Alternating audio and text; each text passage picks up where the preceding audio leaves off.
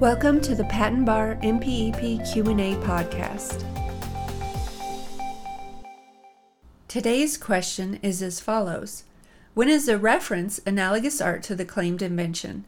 The answer to this question can be found in Chapter 2100 of the MPEP. This chapter covers patentability. The answer is from the 9th edition, revision 07.2015. Depending on future changes to the MPEP, the question and answer may or may not be applicable in later editions or revisions. Again, when is a reference analogous art to the claimed invention?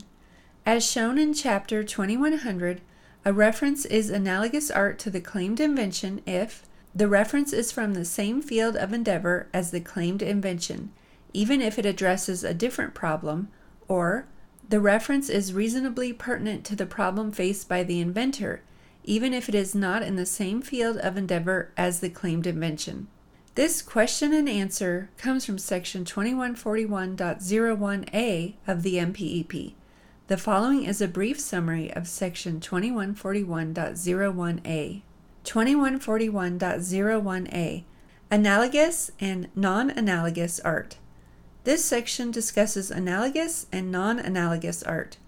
In order for a reference to be proper for use in an obviousness rejection under 35 U.S.C. 103, the reference must be analogous art to the claimed invention.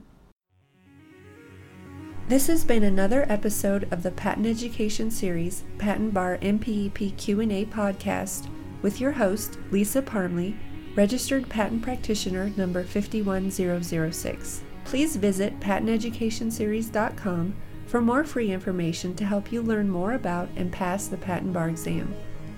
Thank you so much for being part of the Patent Education Series community and for being here today.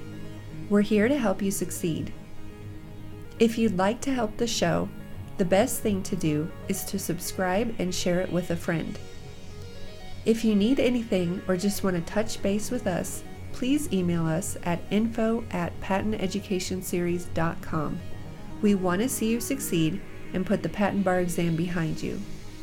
So again, head over to patenteducationseries.com for more free materials and information to help you pass the Patent Bar and get on the road to a new career as a patent practitioner.